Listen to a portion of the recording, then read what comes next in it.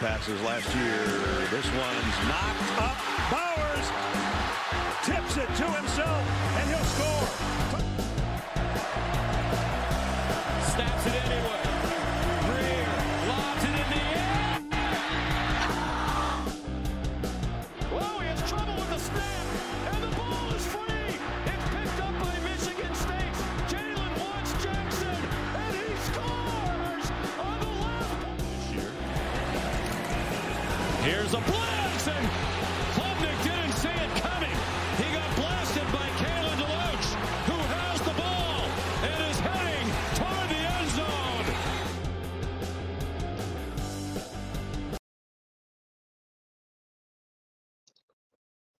Ooh. What is going on, everyone? We are back. It is episode 52 of College Football Talk here.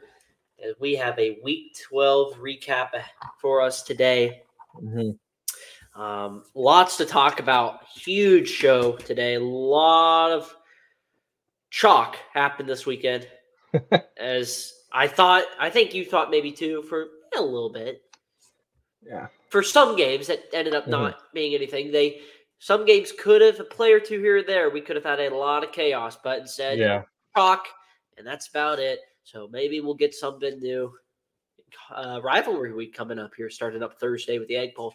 But nonetheless, we got a bunch of shows or games we're going to talk about. Plus, since we were recording a day early, we were going to give our top 6 for the newest rankings, our newest weekly playoff ranking predictions for this week, as well as some hot seat questions and winners and losers of the week. Make sure you guys are subscribing to the channel. Subscriptions have been up recently, so we love to see that. But make sure you guys are doing that because it helps the brand out. A lot of you guys are watching. We just had a record-setting video from from last week's. I think it was the last week's recap, but over 100 views on that. Awesome to see the guys. This most recent episode had over 80 views, so keep it up. Make sure you guys are liking and subscribing nonetheless too. We love it. There we go. Now you can see me. So I think we're going to hop right into it. We're going to start in the rainy Pacific Northwest, where Washington breaks down Oregon State's dam and survives up in Corvallis, a rainy and cold Corvallis for that matter. Thank God I wasn't there for that one. Anyway, Washington, the biggest thing I was thinking would plague them in this was their defense had been struggling last couple weeks, especially against, the pass is one thing, but, the run game has been iffy. So, Oregon State had come in with a really good run game with Damian Martinez, DJ Uiagalelei can use his legs as well. So, I thought, time of possession, if Oregon State can control that, run the ball well, they're going to do well. And Oregon State did that. They had 15 more minutes of time of possession. 37 minutes. Damian Martinez had 26 carries for 123 yards, 2 touchdowns. They rushed for 148 yards in total. But, Uiagalelei, 15 of 31, 164 yards. But the biggest thing that ended up really being the difference maker was the turnovers. Oregon State had 3 turnovers in the game, which ended up being really the costly mistakes. It was, they had forced a fumble, Washington to fumble. Oregon State got the ball back. A play later, they fumbled it right back to Washington, and then so Washington got the ball right back in Oregon State territory, went down and scored.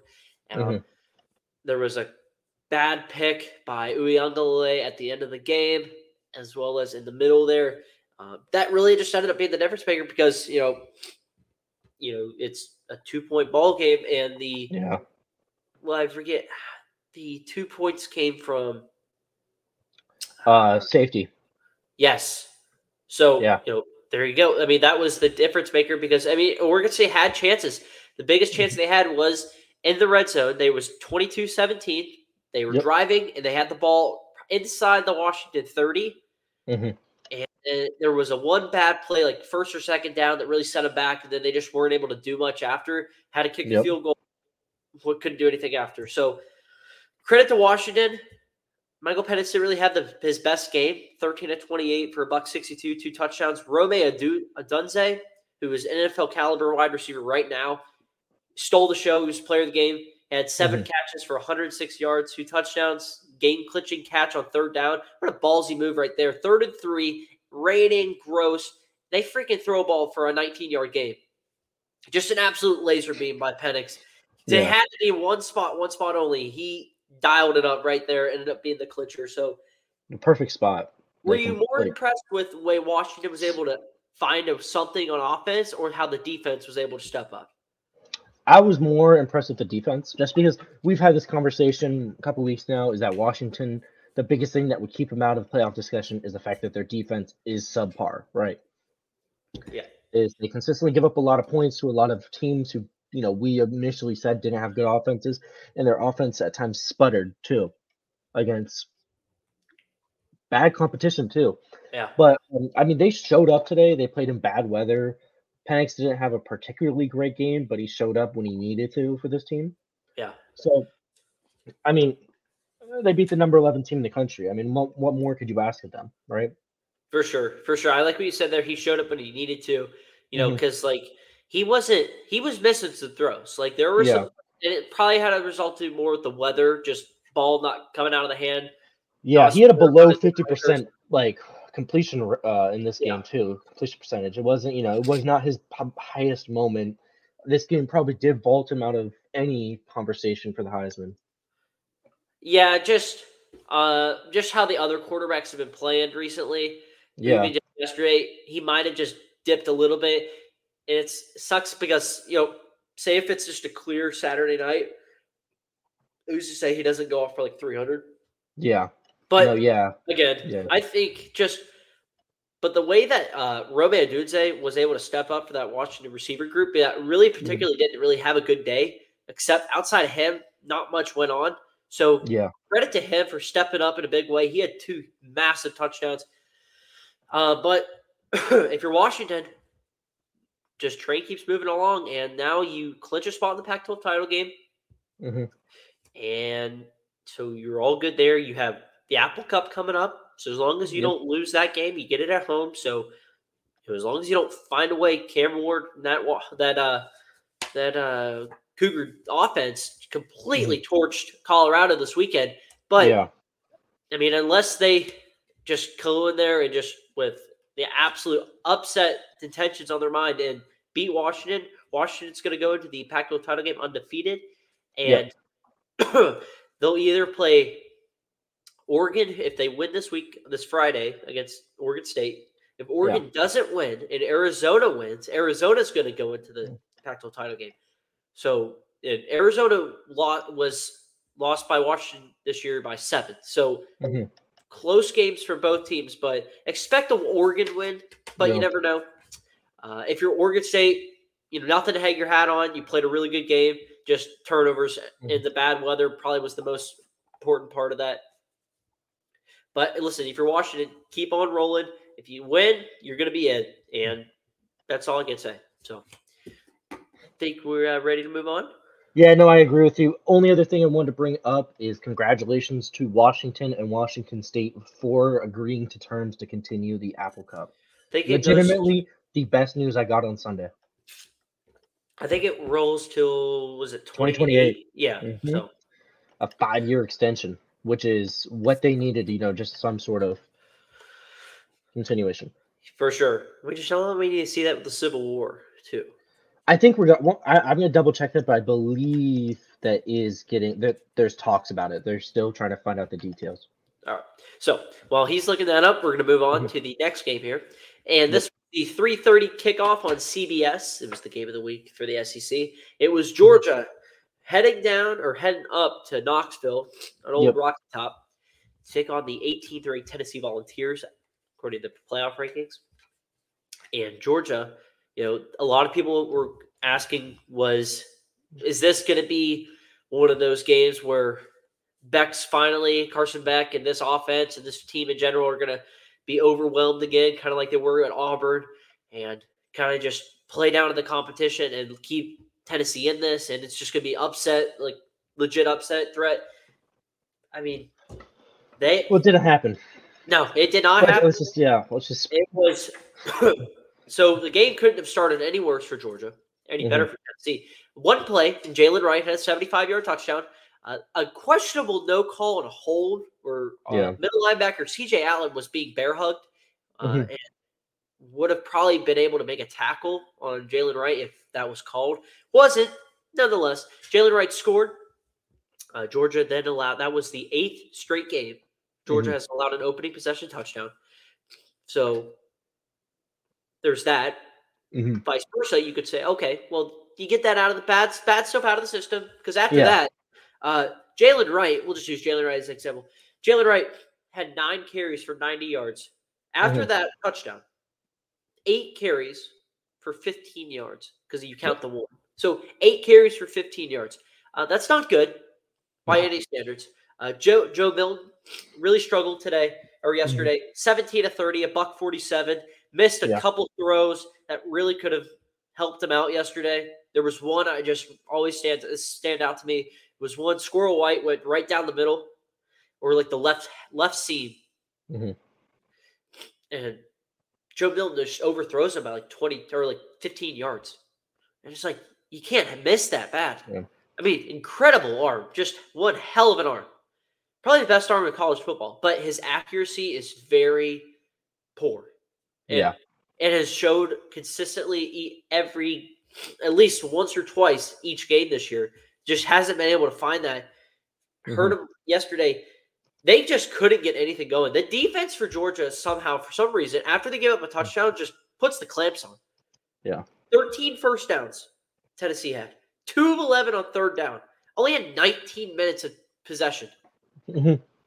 Georgia had 41 minutes worth of time of possession.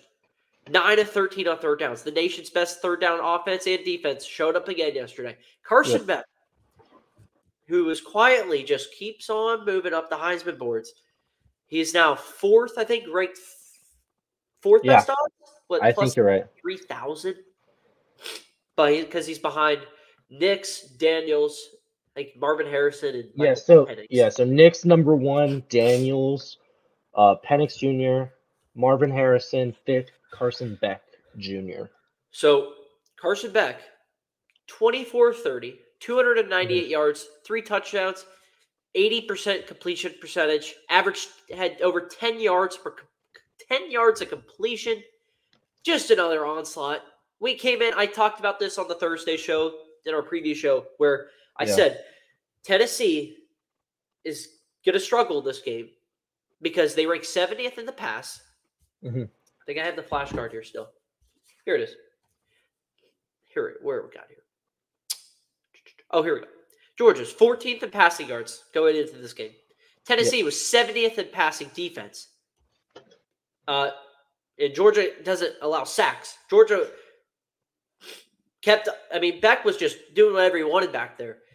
And, Dylan Bell had a great game. Marcus Roseby and Jack Saint had a great game. 8 different people caught a pass. Just an utter onslaught. They had 27 first downs, 71 plays to 55. Just an utter onslaught. Dogs keep on rolling. I mean, what do you think for this? I mean, look, to me, the biggest thing is that Georgia is just they're just a step ahead. Like, I don't like what's the best way to describe this? I do think that Tennessee was a fake team. If we're being honest with ourselves, wow, giving me the whole spotlight right now. Just looking into the numbers, Tennessee could not keep up in a single facet of the game. Their defense couldn't slow down Georgia. Their offense couldn't keep up. They're not even in the same playing ground right now. I mean, Joe Milton's not a great quarterback. He's had moments, but he's not good. No. When the lights shine brightest, he falls apart. Has this been does this indicate anything that maybe it's just a bad year for Josh Heupel in this offense? Yeah, I think it's just a rebuilding year for them. You know what I mean?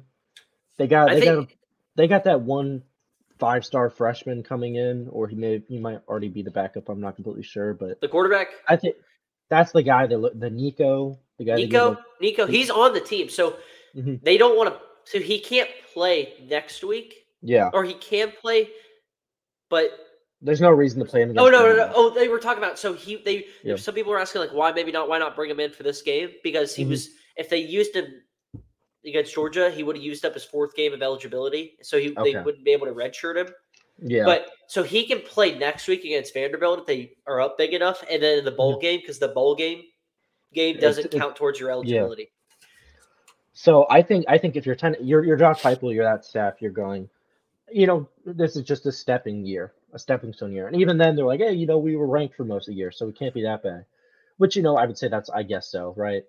But I mean, that program's just still a step behind. I mean, you lose Brew McCoy, you have a new quarterback, you lose some weapons, but the defense has played better this year. But losses to Florida. But they just weren't able to beat anybody. Like, good. Like, their best win is A&M or Kentucky. I think it's Kentucky because they beat Kentucky just lost to South Carolina. So Kentucky's not good, but for Kentucky, they're good. You know what I mean? Yeah. If you get what I'm But, I mean, good win for Georgia. I will say, this is the crazy thing about this. This is a weird statement, but hear me out on this. Next week, Haynes King might be the best quarterback they'll play all year up until the SEC Georgia is going to rip Georgia Tech in half. I don't know. I don't think Tech is that bad. I feel like it's going to be. I don't think they're a solid. I don't think they're a decent ball. I don't think they're a bad ball club. Yeah, but they're not anywhere close. Man. It's been a couple years since they've. There's no you guys. You know what I mean? It's not a chance. There is no shot. The thing is, I think Georgia Tech is a solid team. I think so too, but I just think that like I said, I do think Haynes King is going to be the best quarterback you've played this year, which is so. If you're worrying about a letdown spot, here's why I will say that's not going to happen. So, if you think about it, most of the coaching staff are Georgia alumni, so they've played in this rivalry. And what do you know? Kirby Smart's doing. He's preaching to these guys like you don't mess around with this little brother. Like you take them out, you squash them. Don't even think about letting them have any life. Like they know, they're gonna. It's different. Like if they had Jimbo Fisher coaching them, you know what I mean? Like he hasn't played in that rivalry. Like Kirby Smart's played in that rivalry 4 times. So has Mike Bobo. So has most of the other guys on that staff. They know this stuff. There's too many leaders in this group that are gonna look ahead. They take it one game at a time. Do you ever watch any post game questions by Kirby Smart?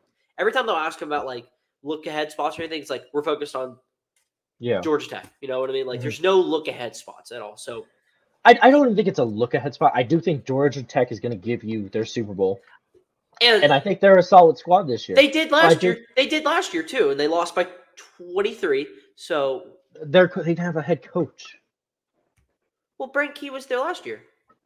Was he? Yeah, because I thought he was. No, You sure? I'm pretty sure he was fired. He was the intern. He was the intern. Was he? Last year. Yeah, because they were going to hire he was. Yeah. They were going to hire the guy from Tulane. For some reason, didn't. Hey, guess where Brent Key played college football. Where? Georgia Tech. Oh, see. No, listen. Those nerds But he was a part of those teams. He was a part of those teams that beat you guys. Like those early 90s teams. Nice. One last thought here. Yep. Is there – so we've seen Georgia now. Mm-hmm. Is there a team out there that realistically – maybe we have to wait till the Bama game to really say that there's a team out there that can compete when this team's on, when it has full attention, is not sleepwalking? Yeah. When this team's on and is ready to come at you at 8+ game, is there any team that is able to match up with them? Look, not just a first quarter punch. No, I understand. Some of these teams are for 4 quarters go at with stride for stride. So there's 3 teams that are immediately coming to my mind who I think are the closest. And the funny thing about this is these teams are not 2 and 3. I really don't think Michigan and Ohio State would match up well against Georgia at all. I agree with that. However, I would really like to see how Washington, Oregon, and Texas match up. So, because I think of those 3 teams, I think those 3 teams have the most talented offensive and defensive linemen who could keep a game close. Because I think Michigan and Ohio State are, they're Big Ten. They just play Big Ten schools, but the second they play non-conference, they're gonna get blown. They're gonna get blown out. The Big Ten is Yeah. a fraud to me. I I feel like it's a wild statement to say, but the Big Ten is fake. So I agree with your Michigan one. hmm I don't think Michigan has the offense. I don't believe in JJ McCarthy at all. I haven't ever believed in him. hmm They're too one-sided running the football. Yeah. Ohio State, I think the weapons on the outside, as you saw from last year's game, are able to do what they want to do if they, they're all healthy. But the quarterback play from Kyle McCord hasn't been there consistently for me to say, like, okay, like, he's a legitimate threat. Like, CJ Stroud was one guy. Yep. You see what he's doing in the NFL right now. He's lighting it up. He's probably going to win Rookie of the Year, probably. He's in an MVP conversation as a rookie in the NFL. I mean, he's a great player. Kyle McCord, like, he just hasn't put up the same numbers, and it's because we're spoiled seeing all these Ohio State quarterbacks. But I do like Washington's too one-sided for me. I feel like there's there's something about Washington. I think Washington, Oregon, for some reason, is always able to turn up a key when they're playing an opponent. I don't get it. Doesn't make any sense. I just think that that Oregon or they play, Oregon State, all of a sudden they get this random thing in them where they can suddenly play defense, and it's like weird. But like, I would like to see how they match up. And you keep going though. Sorry for cutting you off there. Oh no, you're fine. I was just gonna say, I just think Washington, if they get, I'm worried that I wouldn't be worried, but I think that the Georgia secondary would match up fine against them. Yeah, I believe in Kamari Lassiter and Dalen Everett and Julian Humphreys and Malachi Starks and all of them. Texas and Oregon are really the two for me because of the quarterbacks. The last 4 teams that have beaten Georgia with it under Kirby Smart. Yeah. Just in this 28-game win streak going back, have all been either Heisman candidate quarterbacks or just really start like Kyle Trask, Joe Burrow, Tua Tagovailoa. No, not Tua. It was Bryce Young, Joe Burrow, Bryce Young, Kyle Trask, Joe Burrow, and Mac Jones. Yeah. So 4 NFL quarterbacks. Yeah, and so not starting quarterbacks, but just NFL quarterbacks. You know what I mean?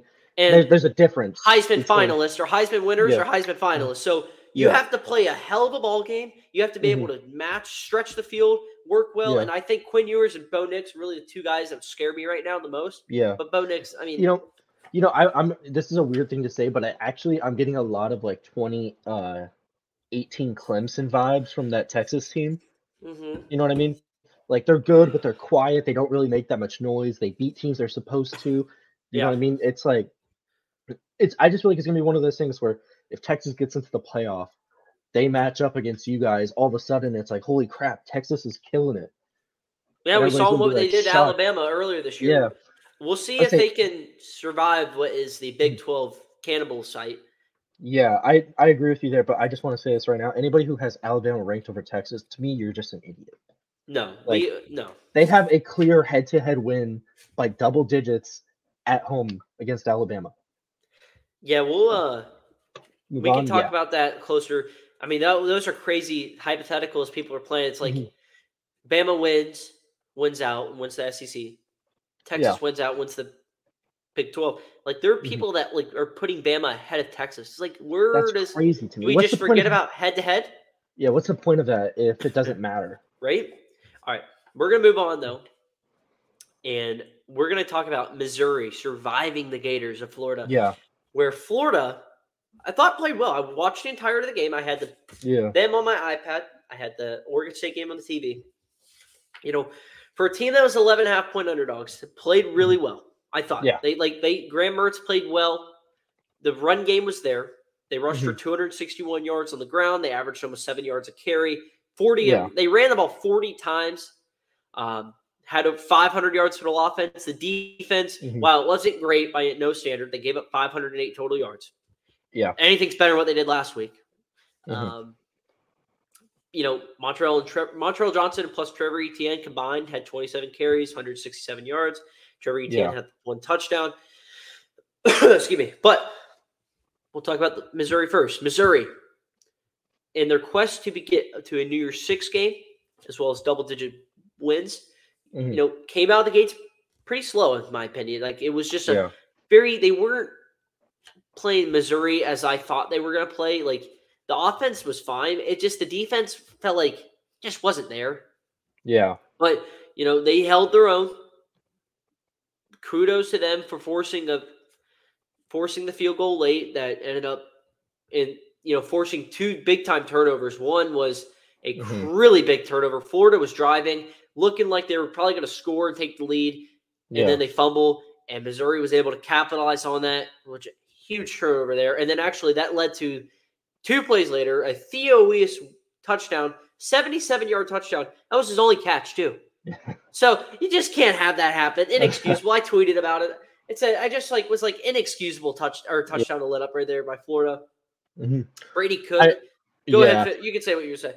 I just want to ask you, because this is just not to say but Manny Diaz got fired at Miami because of 4th and 14 against Florida State. Yeah. Right. Will, do you think giving up a first down on, was it 4th and 17? It was 4th and 17. Do you think giving up that first down and losing that game the way it will had people who were on the fence about Billy Napier, who have the power to fire him, leaning towards this is not the guy? So I think that's an inexcusable defensive failure. For sure. There. So what really boggled me before that, so they were playing, let's go right when they had the ball, while they're milking the clock, kick field goal. Yeah. Missouri has a timeout left. Trevor Etienne runs out of bounds for some inexplicable reason. Let's Missouri keep the timeout. No clock's running. So they only end up killing a couple seconds when they kick the field goal.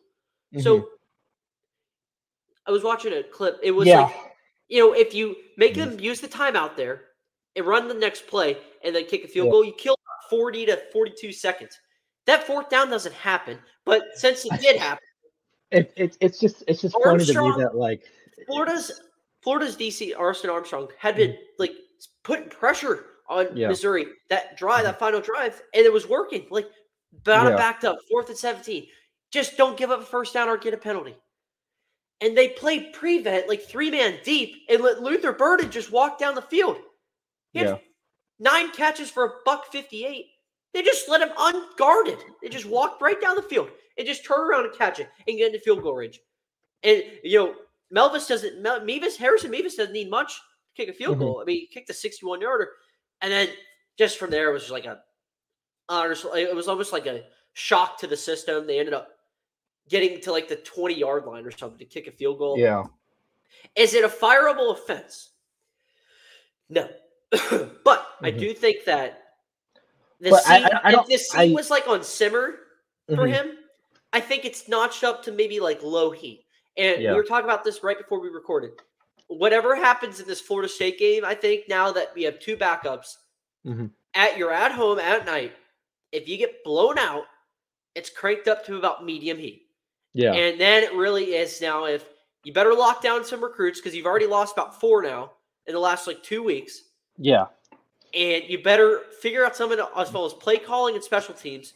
And I need at least a couple more wins next year. Yeah. Which is kind of hard to ask for. You have to win 8 games, in my opinion. 7. I think 7. I know you're saying 7, but you could go 6-6 and win a bowl game. I think you have to win 7 in the regular season. 7 in the regular season? Yeah, I thought so. 7-5 is really 7-5 was what I was thinking. That's your minimum to me at this point, because there's no way. Because I think Florida fans are realistic, right? Oh yes, trust me. I talked to a whole bunch of them. No, but the vast majority, if you talk to a lot of them, they understand that this is a rebuild. They understand that hey, we're not where we want to be, but a lot of them are actually, I think, are pissed actually about this game. Yes. No, just in general. And this is almost starting to become a boiling point. But I think upstairs there's people who in the booster who are ridiculous on their expectations. Oh yeah, for sure. You know what I mean? Because Dan Mullen had 1 bad season, he was out the door. Lazy recruiting, but one really bad season, and they got rid of him. But to me, in the modern age of recruiting, if you can just get guys in the transfer portal, it's okay. You know what I mean? But I think that his seat is a lot warmer than most people think, just because I think if they get blown out to Florida State, right, they turn around and they lose to Miami in 8 months from now, he's gone. He's gone before You the think season they even starts. fire or mid-season, like in Yeah, season hiring? I think they fire him like a game or two into SEC play so they can get ahead of everybody else and finding a new coach. So I think that Because they play, I think that I don't know if their full schedules come out, but I know they it play happens. Miami, UCF, and Yeah, Texas. I mean, they have Miami, UCF, Texas, LSU, Tennessee, Georgia. Like they Florida got a State, they got a UCF, Florida tough State. schedule. It's a brutal schedule, Yeah, and you have a really young team. A lot of freshmen are playing, yeah.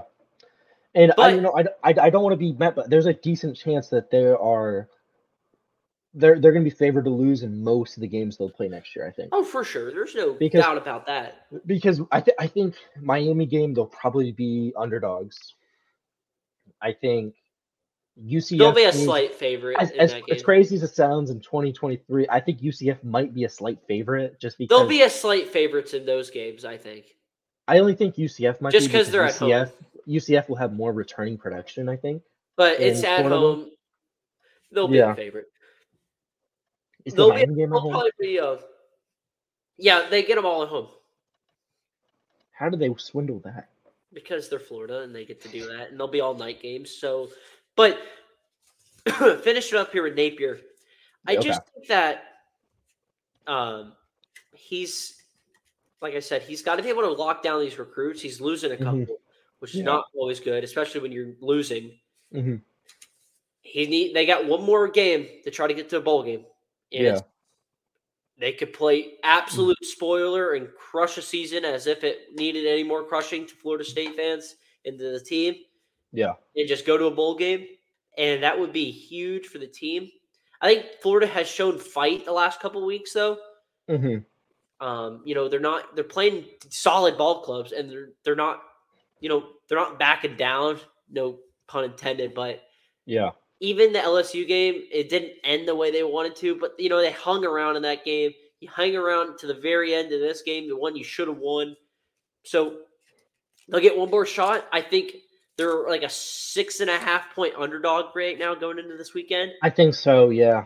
I for some reason I have more faith in Florida. I don't even think they're going to win this weekend, but I have more faith than most fans do here in Gainesville, which is surprising considering I'm not the biggest fan of Florida, but I'm going to speak the way I do. I'm going to speak truthfully about any team. Mm-hmm. So, I think they have a legit shot to win this weekend, but they're going to have to play their best game of the year. So we'll see if that happens. But that'll be a great game to talk about for the preview. Mm-hmm. But we'll get into that next episode. We're going to move on real quick and knock out a couple more games here before we get to talk about some other impressing matters. Yeah. We're going to start with Auburn, or continue on here with Auburn. Sorry, my chair is, there we go. Kind of. Auburn got splattered at home by, you're reading it right if you're watching on YouTube, New Mexico State, 31-10. Not good. Just a couple quick things here. Auburn paid New Mexico State a $1.85 million to come to Jordan Hare and splatter them. Yep. New Mexico State outgained them in total yards, 414 yards. 23 first downs to 12 first downs. 38 minutes and 50 seconds worth of time of possession. All true. Are you kidding me? New Mexico State did that as 25.5 point underdogs. Yeah. Because I had New Mexico State in the points. I didn't think they were going to win, but that's the point. I mean, just an utter brutal loss in the first year for Hugh Freeze for a team that's going to a bowl game. Humiliating loss. Auburn's going to a bowl game, which is crazy, but they are. But now this just sets up. Somebody tweeted, I forget who it was, but they said, I've seen this story before where Auburn gets blown out. Bama wins in just impressive fashion against Chattanooga. I know it was Chattanooga. Don't disrespect the Mocs like that, but Chattanooga. And now Saban and the gang got to go to this house of horrors down in Jordan Hare where the voodoo magic of some sort is present real. when he comes. It's real. It's real when anybody goes there. I swear. That's why it's the scariest place as a Georgia fan. When Georgia Mhm. goes to Jordan Hare, I get scared to death, and They almost got you guys this year, dude. Every Like, year, every time we go there, it's down to the wire. Mm-hmm. But now you got Auburn coming off the most brutal loss in program history, one of the most brutal losses. Bama I think it comes is rolling to me. with everything to play for.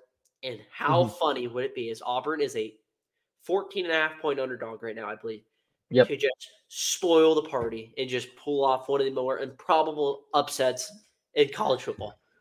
I would back up a little bit on improbable. I would actually, number one,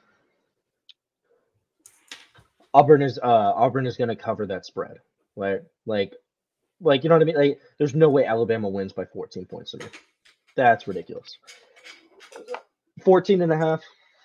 Come on. Or actually, it's dropped. It looks like it's dropped to 10.5.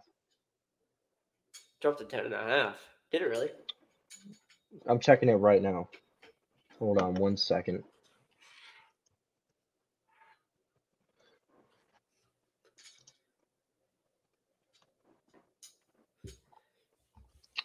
Nonetheless, though, if Saban, this would be the worst thing that he's wanted, because now he's got to get his team refocused, and he hates doing that. Now Bama fans, completely probably thinking like overlooking this. This is a great look ahead spot because now you got the game of the year possibly at Georgia and Alabama. Yep. And smothered in between is the Iron Bowl. We're just and Jordan Hare, Auburn has nothing to play for except to ruin your season. Kind of like Florida this weekend. Yeah. Why not? Watch them just do out and just make this a ball game. I'm thinking this could possibly be a game kind of like the Georgia game where they just keep it close. They keep just hanging around, and then Bama's able to pull ahead late. But I would not be surprised if this is a game. We're going to move on. I think Auburn's kind of going to do what they did against Georgia, and they're going to swap out quarterbacks too, which to me is the dumbest thing I've ever seen. But for some reason, it just gets coaches who are good a little bit confused on what's going on. Yeah. All right, we're going to move on. Yep. Louisville clinches an ACC title bid with win over Miami this weekend. They will take on Florida State in a couple of weeks in Charlotte for the ACC crown. Louisville, nice win. What a season, first year for Jeff Brom. For Jeff Brom. They are now 10-1. Yep. Louisville will be a top. They were ranked 11th. 10th. So they'll stay in the top 10. Obviously, I look for them to probably hop to 9, past Missouri. I think Missouri and them will flip flop more likely than 9. It was the first year. It was weird. Every team in the top 10 won this week. Talk about chalk. That's chalk. But listen, Louisville played well. They weren't really able to run the ball as effectively as they wanted to, probably in the second half as they did in the first half. But Jack Plummer played well enough. Miami's probably one of the better teams at 6-5. The old saying, like, you are what your record says you are, like, is not true. It's not true for college football. Miami is a solid ball club from a staff. They're a younger team as well. But from, these guys are going to be a lot better, I think, next year. Look for Miami to be like an 8-9 win team next year. As crazy as I say that, like, because Miami fans have crazy expectations. But I think that Chris Ball has this team where he wants it. Just a couple tough losses this year. Even this game, like, this was a back and forth game, but just a couple bad plays here and there. Just were deep. The offense just kind of stalled, and Louisville was able to kind of take over. Tyler Van Dyke, I thought, played well enough to win the game. But, just the offense stalled at the end, and that really ended up being the difference maker. So, but listen, Louisville, I think they might give Florida State a run for their money, especially now that Travis is out. You got to think. I don't know. Well, listen, you saw what Notre Dame at the time. Louisville has showed, though, because that they could play physically, outman you. Yeah. And that they have some guys behind a really good transfer quarterback, Jack Plummer. Like, they got a good quarterback and good enough weapons to keep you honest and beat you in different ways. So look for this to be – that's going to be – it's a whole different ballgame now that Travis is out. Yeah, I think it's going to be closer. But I still think with Tate Rodemaker is probably one of the most experienced backups in college football. He's now 3 years in under the same coaching staff that brought him in. He's been the backup every single year. He actually beat Louisville last year at home in Louisville. Different coaching staff, but most of the players are the same at Louisville. They didn't have that big of a transfer overhaul. Especially on the defensive side. But they do have problems in the pass when it comes to Louisville. They do tend to give up quite a few passing yards. I mean, gave up 330 to Tyler Van Dyke last week or just the other day. Yeah.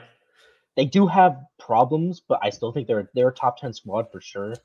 And I agree with you that this is going to be a close game. I think Florida State Louisville will be close, but I think we'll get a good indication of what to expect maybe from Rodemaker after this Florida game.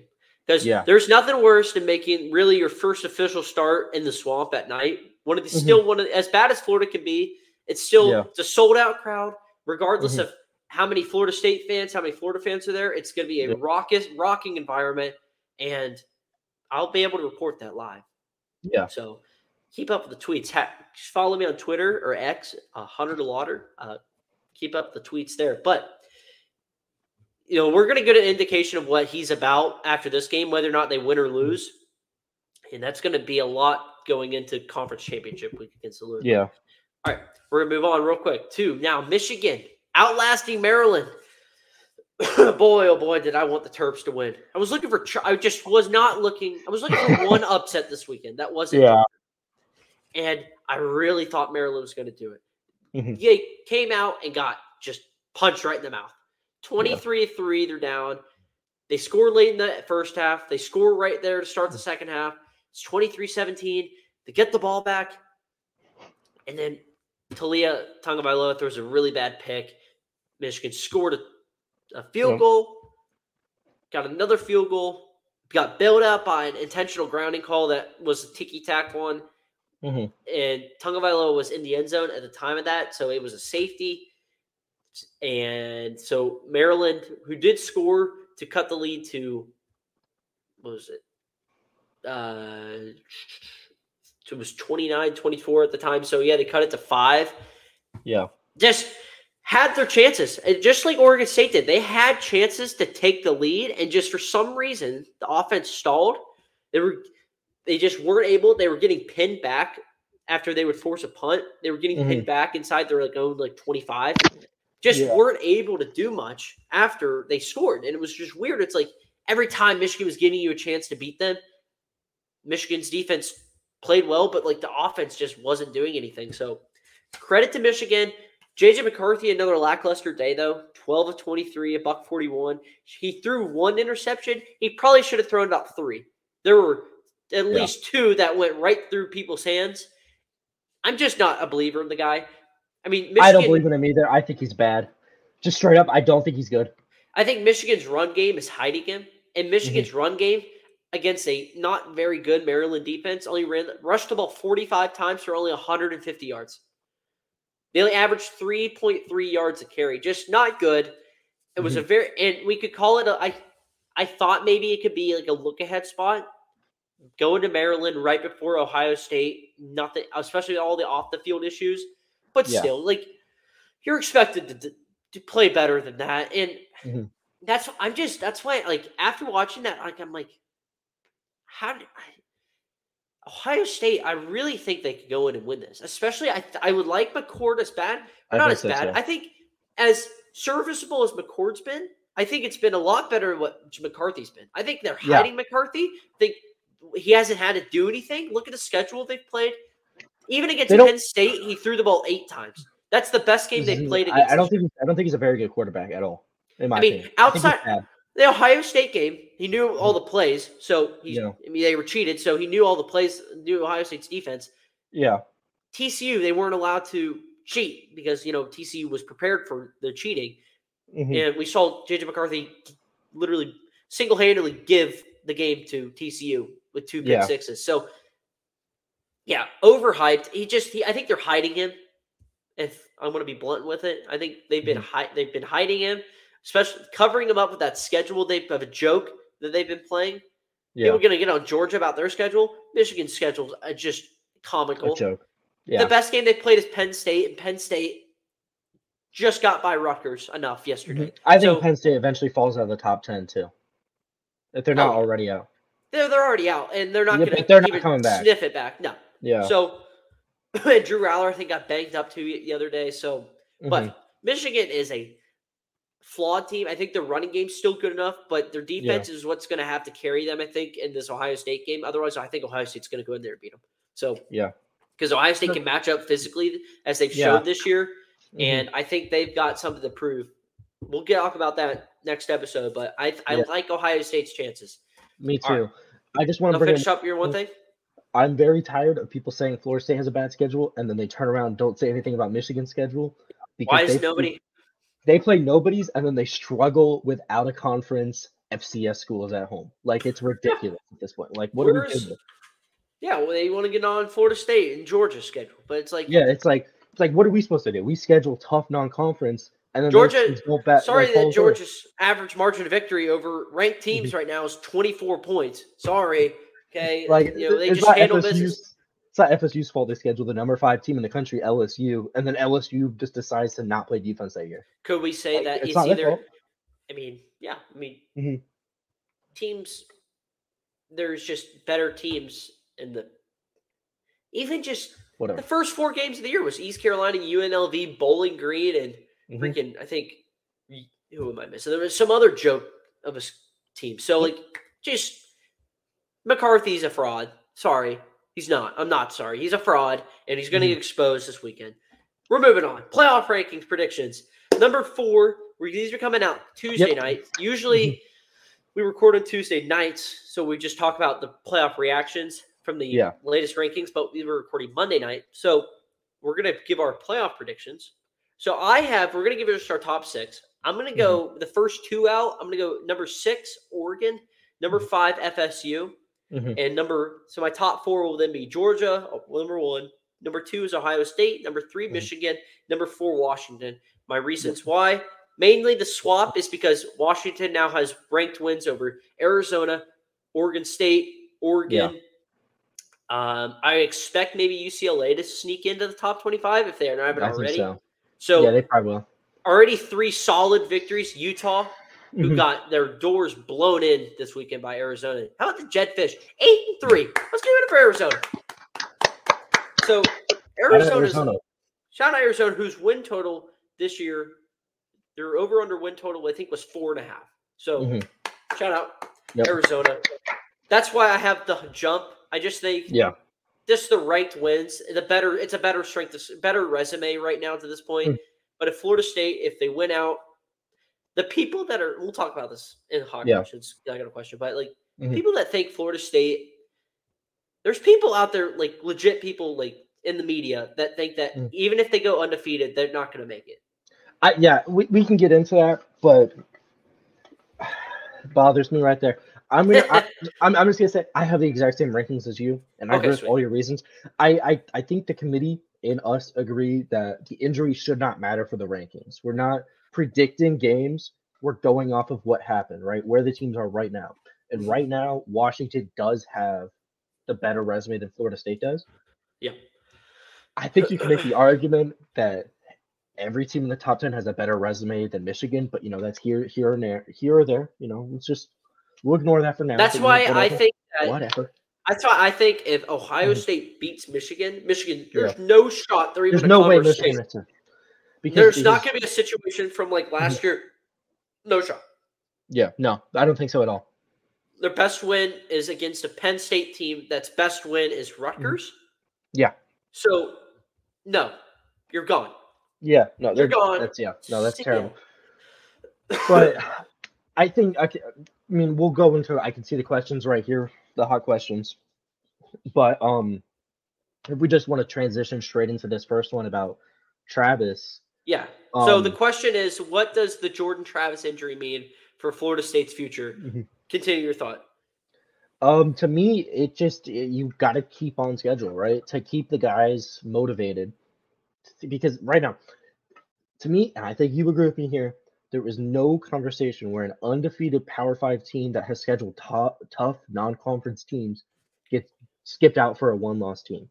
That would never happen to me in a million years. I don't care if Texas or, I don't care if Texas is a one-loss Power 5 champ, right?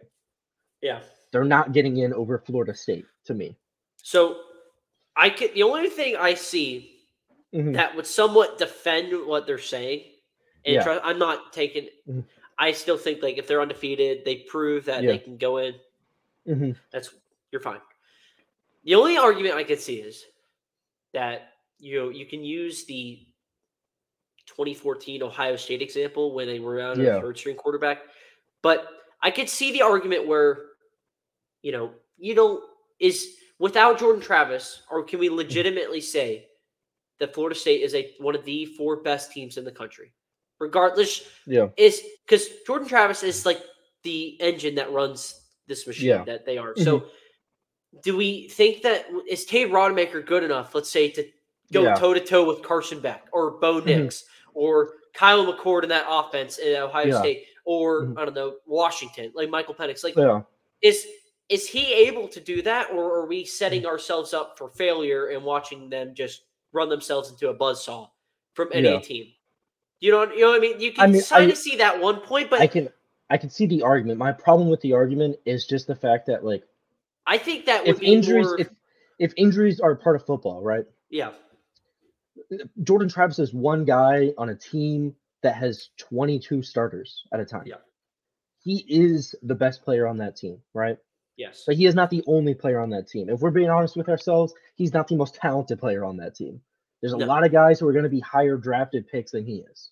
But he's just the guy that runs it. Mhm. He's been the heart and Yeah. soul of that team. He's been there Mhm. through the very lows and now the up really highs. Yeah.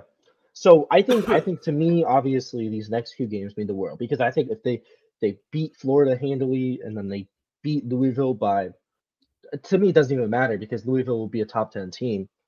But I still think so. I think the people that are saying like, the undefeated crowd, like, I think what they really would like, or really more maybe thinking about is, say Florida State loses this week to Florida, but wins the yeah, ACC. That's Mhm. where I say, like, I don't think they have enough. Yeah, I don't think they have enough. They're not going to have enough, I agree with regardless you. if they win the Mhm. conference. They're going to go to the Yeah. Orange Bowl probably because I Yeah. think it's the highest ACC team.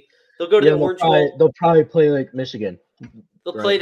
play in the Orange Bowl. They'll get a good New Mhm. Year's Six game, New Year's Six bowl, and win the ACC first time since They'll probably 2014. play. Actually, let's be honest with you. They'll probably play either Alabama or Missouri. So yeah, so yeah, like That'd be you're gonna fun. get a really good bowl game, but that's the Mhm. crowd. That's if you're saying they're gonna lose to Florida and win Yeah. the ACC. Now Mhm. they could very much well lose their next 2 games, and it's just you really it's like, wow, Jordan Travis meant that much to this Yeah, team. I still think they have enough weapons to beat Florida. I do too. That And Louisville game scares me. but here's my thing. There's just a couple little things about it. Tate Rodemaker is a player who a lot of people don't know much about, right? And just because I am a Florida State fan, I can give people insight. A couple things about him. This should be his moment. He was the Is first player who Mike Norvell gave a scholarship to as head coach of Florida State. yes. He was the first player to commit to Florida State under Mike Norvell's first class. He has sat there behind Jordan Travis every single year. He has not transferred. He's not entered the portal. He has been the guy behind him. And to me, he's earned this moment. I think he'll go out and play big because I think he's really talented. Yeah. If you watch him play, he's not Jordan Travis. That's not his style of play. I would compare him more to a, Justin Herbert-esque player, right? Where he's tall, he's skinny, and he's a cannon for an arm. He's got mobility, but he's not fast, if you get what Yeah. I'm saying. Mhm. But he's got a cannon on an arm. It's So just his problem. His problem for his first year at Florida State was he had a turnover problem. He yeah. played like one game against. He played like a little bit against Florida in 2021, I think. And the Florida State lost 24-21 that year. But he's played in the swamp before. You know what I mean? This is a Yeah. guy who has, compared to both quarterbacks, you know what I mean? He has had experience. He's played in big environments. I think he can go out there and win these games. Could he win a playoff game? We'll see. But these next 2 games, I think he has it. So I was looking at according to FanDuel, Mhm. this week they're 6.5 point favorites. Yeah. Right now, the current line for Louisville They're a 5.5 point favorite. So Vegas still sees them as a just underneath a touchdown favorite. Yeah. I think like what you were saying we have to see what happens with Louisville. Well, so like that's what I think. Well, yeah. So like that's just currently right now. Like you're all. That's just the current line, projected line. Yeah. Not the projected line. Like you can go bet that right now on FanDuel. But I think what like we're both more intrigued about is how we can properly set or like put our I don't know how you say it, like adjust Florida State's like our mindset towards them is really what we're gonna have to after watching them against Florida. Because regardless of how Florida is, it's still a hostile crowd. This is gonna be a more hostile crowd that he'll see in the ACC title game. I'll tell you that right now. Like at under the lights, like it's gonna be something. I expect him to play well. Yeah. But it'll be more of like either A, he just nothing bothers it and nothing bothers him and he just goes out and rolls. Or B, gets a little gun shy maybe, like first start, just isn't maybe properly right for this and he struggles. We're gonna see if he struggles at all in a close game.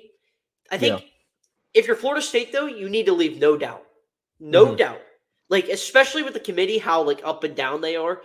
Yeah. Like you want to leave no doubt in their mind. Like Rodemaker's fine. They don't skip a beat.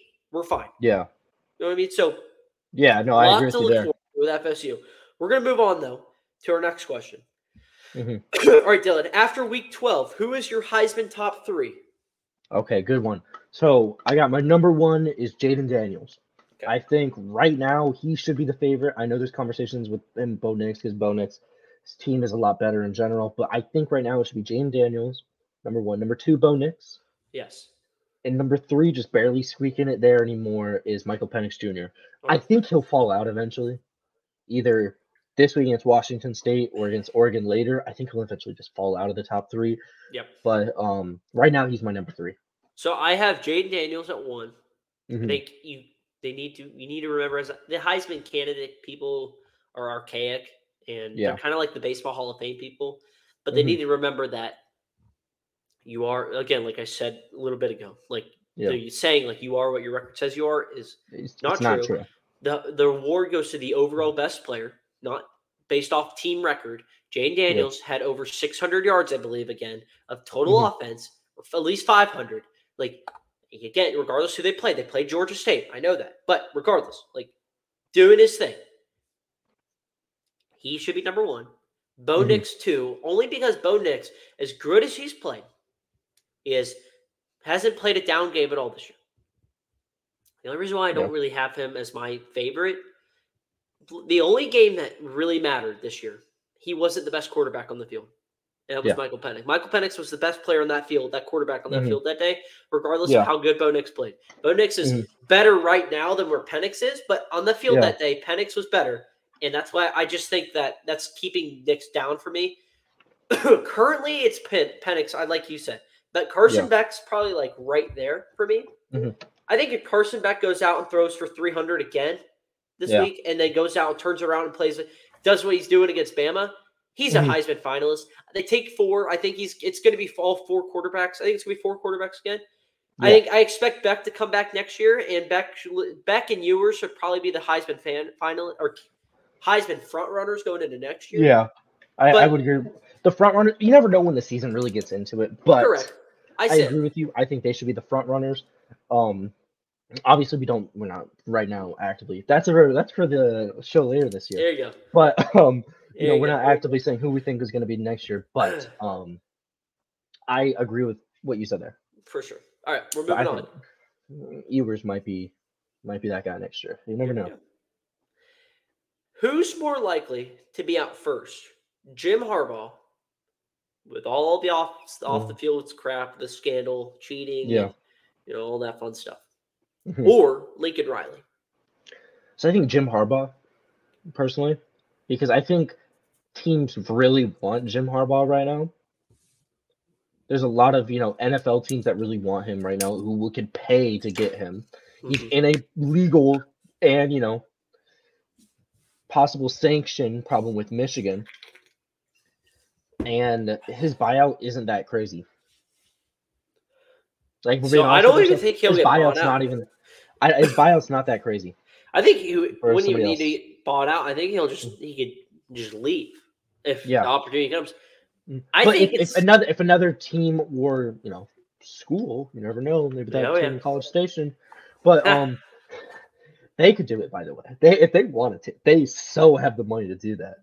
But I think if we're being honest here, if an NFL team like the Bears or the Colts knocks at his door in 4 weeks, 5 weeks, 5 weeks, I think he would bounce. He was interviewing for the Vikings job last year, signing him. Yeah. That's what I mean. say so. I'm gonna go Lincoln Riley, and the only reason why is because I feel like as soon as like head coaching or like a OC job pops up in the NFL, Riley, I don't see why he wouldn't consider it. He has done a horrific job this year. Yeah. Why not do? Honestly, he should just go back to being a full-time OC where you don't have to rely on worrying about what the defense does. You just rely on scoring points, and you're good at that. You're not good at coaching defense, or you're not good at getting DCs. You're not good at having any good defenses ever. You've rode on the coattails of Heisman-winning quarterbacks. Yeah. You haven't done anything in your career. So, I mean, but if we're strictly looking at this year, you had a Heisman-winning quarterback, and you are 7-5 to finish the year. Yeah. You put all the blame towards Grinch. You fire him, and the defense looks the same. And so I'm going to take – so Lincoln Riley would be out for me. I think his seat's turned up. He's not winning recruiting battles right now in California. He's losing those. It's just bad. It's bad. And now Caleb Williams is going to be gone. Defense is still atrocious. Yep. Riley would be out for me before Harbaugh is. So the only reason I disagree with that is because I don't think USC would pay, because he's getting paid a lot of money right now. And for him to leave his job at USC is to take a pay downgrade at another job, because I think last I looked, he's making north of $10 million a year, and the average NFL coordinator makes a little over $4 million a year. So that's such a steep drop in pay. I don't think he would take that. Not even like that. I don't think he, I'm not saying whatever, but I'm just saying I don't think him personally would take that much of a pay downgrade. That's the only reason I disagree with you, because I don't think they fire him any reason, and I don't think any NFL team wants him as their head coach right now either. No, because I think right now he's just not in a good situation. He's got to do something to overhaul that defense. Bring in a DC and do what Sanders did and just get rid of a bunch of guys. Like, they got to overhaul that. They just lost a commit, I know, the other day. And so what you don't want is what you start losing recruits, and you start having guys that are committed and then on decommit, and then you have a bunch of transfers. Like, you don't want that. That's when the program starts, when the program has turned their back on you. You don't want that. So he's got to figure something out fast, because otherwise this little joyride honeymoon that USC has had is not going to be lasting much longer. Yeah.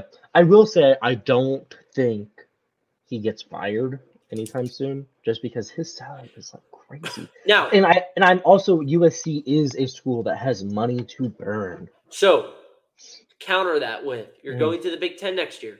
Where you have to play Ohio State, the Michigans, the Oregons, the Washingtons, the Iowas, Wisconsins, teams that are much more physical than you. Penn State. Yeah. That defense, what am I supposed to be? If I'm Penn State, I'm ecstatic to play USC next year. Yeah. I mean, UCLA just bullied them this weekend. Bullied them and just blew them out. Chip Kelly was going to get fired. He's probably not going to get fired now. Like, they had him on the chopping block. They were going to pull his plate. If you ever watched Chopped, if you're the one out, like, they got the plate over it, like, they're going to pull you up and you're like, oh, you've been chopped. Like, they had Chip Kelly's, head right there on the chopping block, and they were going to pull it up. And now he's fine. He's fine. So that's Riley for me. I know you don't agree, but looking into next year, it feels like regardless, they won't buy him out right now. He's not going to get fired right now. Yeah. But I'm just saying, it feels like it's only going to get worse from here for him, especially now that they're going to a conference where they're going to get physically outclassed Yeah. right now. So, and I mean, this year he's struggled against Notre Dame, Utah, UCLA, Washington. It's been Yeah. bad. It's been bad. So, I just think so. Even when they're going into the Big Ten, they're going to be as crazy as it seems. People don't talk about it enough. USC is absolutely going to be the richest school in the Big Ten, only because they're going to be. well, money can only get you so far. I mean, look at No, Texas A&M. I agree with you, but to counter that, they're going to be able to hire people, right? If they really want to go out there and make a big difference, they could hire Manny Diaz from Penn State and outpay whatever they want. Does Penn Manny State Diaz wouldn't even want be to able to deal keep- with that? Have an overhaul that entire roster and I think if you try gave to him find $8 people? million a year, he would. We'll see. I mean, he has a pretty sweet job right now at Penn State where he's doing just fine on his side of the ball.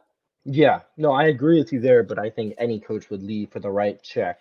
Would you rather have your either the most brilliant offensive mind or the best defensive mind?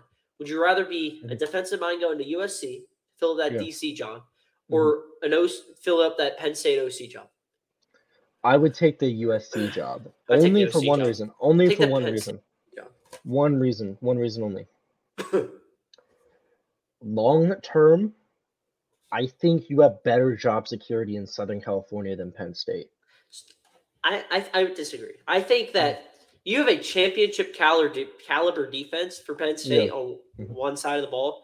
You have a quarterback that's a freshman this year. He has a lot to continue to work on and grow on. You're probably like a receiver or two that you can probably pick up in the portal. Yeah. Away from being legit, like contending, like that defense was good enough to win against Ohio State and Michigan this year. The offense let them down. You're a solid OC pickup away from really turning that ship around and really being where they want to be. So I would much rather be the OC spot. Yeah. But that's a great question for another time. We're going to go on to our final question. Finish up. I will say, just to add up real quick, it does look like Manny Diaz has been looking at other defensive coordinator jobs. I don't know why. I would stay where he is. I probably doesn't like working with James Franklin. Well, I think he'll be around for next year. And I also think it's harder to recruit at Penn State than like another school. You know what I mean? Like a school in the South or a school like, literally anywhere but the Northeast corridor. I think that's the hardest spot in the country to recruit. Only because you get there's not that many athletes. Most kids don't really like the cold, and the kids that do like the cold are going for the Midwest teams of Michigan, Ohio State. That's why Notre Dame struggles at recruiting. Penn State struggles as I mean is they don't land top 10 classes. They're only finishing in the top 15 at best. And when they land a 5-star product, it's a big deal. Mm-hmm. All right. Like how much talk has been talking about Drew Aller. They've been talking about his next world if he was the second ranked quarterback in that class. All right, final question. And this is more of just a slight preview towards next episode where we talk about our game previews. Should Michigan be worried? Or we're just quick answer. On a scale of about 1 to 10, maybe decimal point in between. I don't really care. How concerned should Michigan be about Ohio State this week? 10. No 10, question. DEFCON 10. Sound the alarms. Because I think if you lose this game, your season is done. Oh, you for have sure. Zero chance at doing this. You will end up in a situation that we're calling Jim Harbaugh every year before the pandemic, where you're good, you're decent, you play Ohio State, you lose, then you lose your bowl game. Finish what you said. And that's just a bad situation to be in because I don't think they're as good on offense, even close. If we're being honest here, Kyle McCord's not a good quarterback, but compared to J.J. McCarthy, he looks quite a bit better. And their defense at times has just not played great. It's weird is at times they look like the best defense in the history. They don't look as concerned. They just don't look entertained, what they're doing. They're playing with their food in a sense. They give up weird long drives. They let quarterbacks and offenses hang in games for way too long. I think that has more to do with their offense not being able to do anything ever than really problems with their defense. But when you play a team like Ohio State that has more weapons than any team you faced all year. Not even close. Yeah. Like, they're not even in the same universe, right? Ohio State is far and away the best team you play. The only team you play that has even above average talent on offense. If we're being, a lot of the teams you play in the Big Ten are the most average offenses on the planet. Yeah. Like, that's a conference known for poor offenses and good defenses. So you're Yeah. going to play one with a good offense and a good defense. And in my opinion, you should be absolutely terrified of what they could do to you, especially since you don't have a head coach. And their interim head coach right now has not shown me anything that he could really coach a game. Mhm. I mean, they beat Penn State, but so does, they do that every year. Yeah, very conservative play calling or conservative Mhm. play calling is what they Yeah. are. I'm gonna say an 8.8 because I 8.8. That's think fair, that yeah. Mhm. they should be very concerned. Like I think Ohio State I would give Ohio State even as a 3.5 point underdog right now. Yeah. I would give them the slight favorite to win. You get it at home. Maybe they were just looking ahead from the Maryland game, but I just haven't seen enough from JJ McCarthy to be like, oh wow, like he's going to be a guy that's going to take care of this. But Mhm. the defense has played well enough. If the secondary plays well enough to keep them in games, limit other past teams from doing anything, I think the run game's solid enough that they'll keep on just chugging along if they ever just want to rely to that. But Yeah. yeah, they should be very concerned about Ohio State and those weapons on the outside. I think Kyle McCord, we've seen him even in games where he hasn't lit it up. The Notre Mhm. Dame game, the Penn State game, he's done enough. And what Yeah. does he always do when you need get out of trouble? Look for Marvin Harrison. Yep. Marvin Harrison Jr. always seems to be open, so find a way to get to him. And Mhm. if Marvin Harrison has a really good game, look for him to be right back there in that Heisman finalist area. He's not going to Yeah. win it, but he could be a finalist. So Mhm. I 8.8 got for that. me. You have a 10.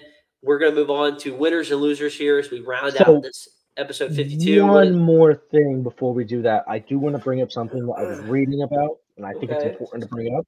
Okay. As of November 16th, it's officially true. The Pac-12 will not die this year.